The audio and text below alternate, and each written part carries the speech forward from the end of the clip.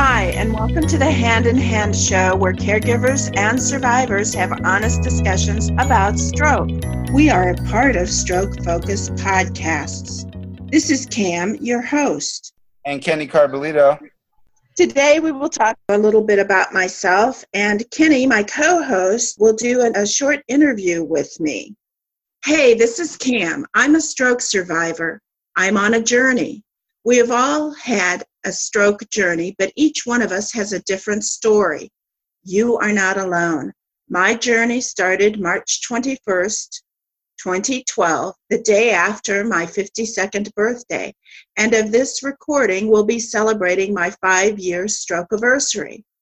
I'm not celebrating the stroke. I'm celebrating life, my progress, the ups and downs as it has affected me. I could not walk. I could not understand what was happening. My life turned upside down. I was a single parent, used to doing a lot. I worked full time, had a daughter in high school, and a 9-year-old granddaughter living with me. I had tennis lessons and tournaments, horse lessons and shows. I volunteered in many areas. I loved my life. And everything changed in a day. I was scared and alone, or at least so I thought. As I moved on, I was able to drive within a few months and went back to work part-time. I still, at this time, work part-time, and this is hard for me or for anyone. I've moved on and learned to like the person I have become. Yes, I still cry at times for the old me. I am different, but yet the same. Life goes on, but yes, it is different. This was a page turner, a script rewrite, a detour in life. I've embraced it. I do yoga, tai chi, circuit training. I've learned archery. I've learned how to ride an adult tricycle. Some of these things are new to me, some not so much. I do art and crafting and have tried many new techniques. My life did not stop. I've learned many coping skills. Mainly, I write notes, I email myself, I use notes in my phone, I take naps, I meditate. This is just my new life, a rebirth and relearning. Trying new things, letting you know that while this new scenario is scary or traumatic for the survivor, it allows you to redefine yourself. This also does include the caregiver, the wife, the husband, the significant other, and even the children. All are affected. There is physical therapy, speech therapy, occupational therapy. All of this helps. But there is talk therapy and in-person and online support groups for all. Use these resources. Use Strokefocus. Join us here for the Hand in Hand show and give us your ideas for shows.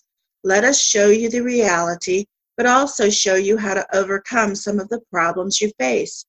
I did not like the new me for a while and had to grieve that loss. I learned about the new me, and she's pretty awesome. More forgetful, nerdy, quirky, and fun, among many other things. So you said the stroke changed your life in one day, and when you woke up or the next day, what was your thought process? Actually, at least in the first even 6 weeks, I never quite understood what was happening. And when I went to the emergency room, I have to say they sent me home with vertigo, but I never made it out of the parking lot. I started blacking out, and they eventually admitted me with vertigo. And it wasn't for 24 hours or so that they realized this wasn't vertigo and started sending me for testing. And it was a physical therapist that had come in to teach me how to walk with vertigo. And they realized that something else was wrong and put me back to bed, and then all the testing started. So I kept saying, I'll be home by the weekend. Right. And nurses then said, you're going to the rehab hospital. And I'm like at the rehab hospital, and I'm saying, I'm going home this weekend. And the nurses would nod their head and say, yes, you just keep thinking that, honey. Yeah. And so there for 6 weeks. So I don't think I ever understood until much later what had happened to me. And did it affect everyone around you right away or later down the road? My granddaughter, I think, was quite worried about me. I don't think it really affected her so much at that time, maybe a little later. My high schooler hasn't even still talked about it too much, but I do think it affected her because there were things that I could do and couldn't do anymore, and she had to compensate for some things. Right. But she was a teenager, and so she did teenager things. Yes. So she was. Your kids were still in, or your kid was still in high school, huh? Yes, my youngest was still in high school. Yeah. So, how far do you feel like you came from that day to today? How far do you think you come along? That's difficult to answer because, I couldn't walk 5 years ago. I do walk now. What I always say is, I walk like a drunken sailor on a Friday night a lot. The floor comes up to greet me, all kinds of stuff. But so in that respect, I've come, 80% better than I was. I may never walk like I used to, but the same thing with my cognitive part of my disability. Learned many things that have helped me cope. So I'm not the same as I was, right. But I would say I'm so much better. I can't look at how far I need to go. I can only look at where I was. Do you feel like you're 80%, 95%? Where, in percentage-wise, where do you feel you're at this time? I would guess maybe 80%. That's good. All the way around. That's good. That's great. Yeah, I know what you're talking about, the vertigo, because it's the funniest thing you've ever seen is when you see me, I'm walking in the mall, and then I start drifting to the left. Next thing you know, I'm on the other side, and my fiance is going, "Where are you going?" I go, "I'm just going to look at something," but really I'm drifting, and it's the funniest thing ever. I just don't want to tell her, like, she knows there's something wrong with me, but I think it's funny to me. Yeah, exactly. It isn't funny, but it is. I make fun of myself all the time. Yeah. Not in a mean way, but just like I said, I walk like a sailor on a Friday night. Lighten it up, yeah. There's nothing wrong with finding the humor in yourself. Exactly.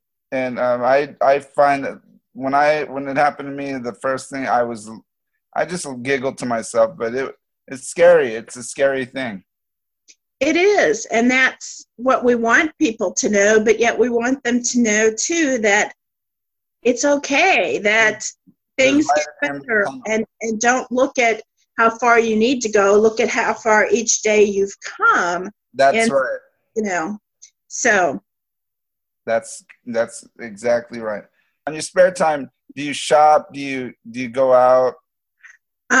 Well, what spare time I have, a lot of it is spent sleeping because I still have like brain fog and I do tend to do too much. But as far as things that I do a thing every month called Healing Through the Arts, and it's different kinds of projects. Done ceramics and monotype printing and shibori scarf dyeing and just all different things there, and trying new things with that.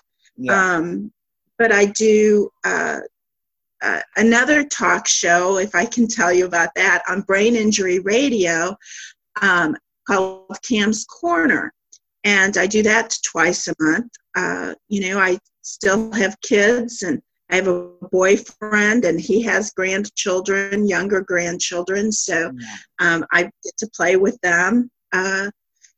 Yes, I love to shop. I love antiques and estate sales and garage sales, whatever anybody wants to call them, flea markets in the summer.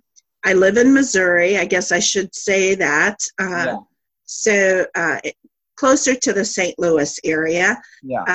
So I enjoy all the different things that we have. We have great art museums and zoos and botanical gardens. So that's a lot of what I try to do.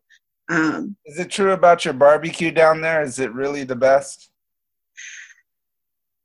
You know, I'm a Texas girl originally, so this is really hard for me. But you know, the barbecue that I've had here is excellent. Yeah, I have a couple of favorite places. right. So I would say, yeah, I better give it a real big thumbs up. Oh, okay. Yeah, because that's what we hear down here. I watch Andrew Zimmern on what is it, Bizarre Foods, and he goes all over the world and he tries different things. But he said St. Louis has some really good barbecue. Yeah, well, and you know, it's not even just St. Louis. I think Kansas City has a lot of good barbecue. I was just reading an article. I subscribe to this thing called Things to Do in Missouri. Yeah. And, you know, it was talking about the 10 best places, and there were like 3 here and 5 there, and just a couple of random places. So, yeah. Okay. All right.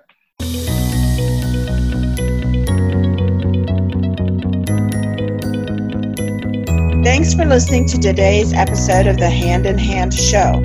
We hope you enjoyed it. If you would like to keep the discussion going, please join Strokefocus, the social media website dedicated to stroke survivors and caregivers. Strokefocus is Strokefocus.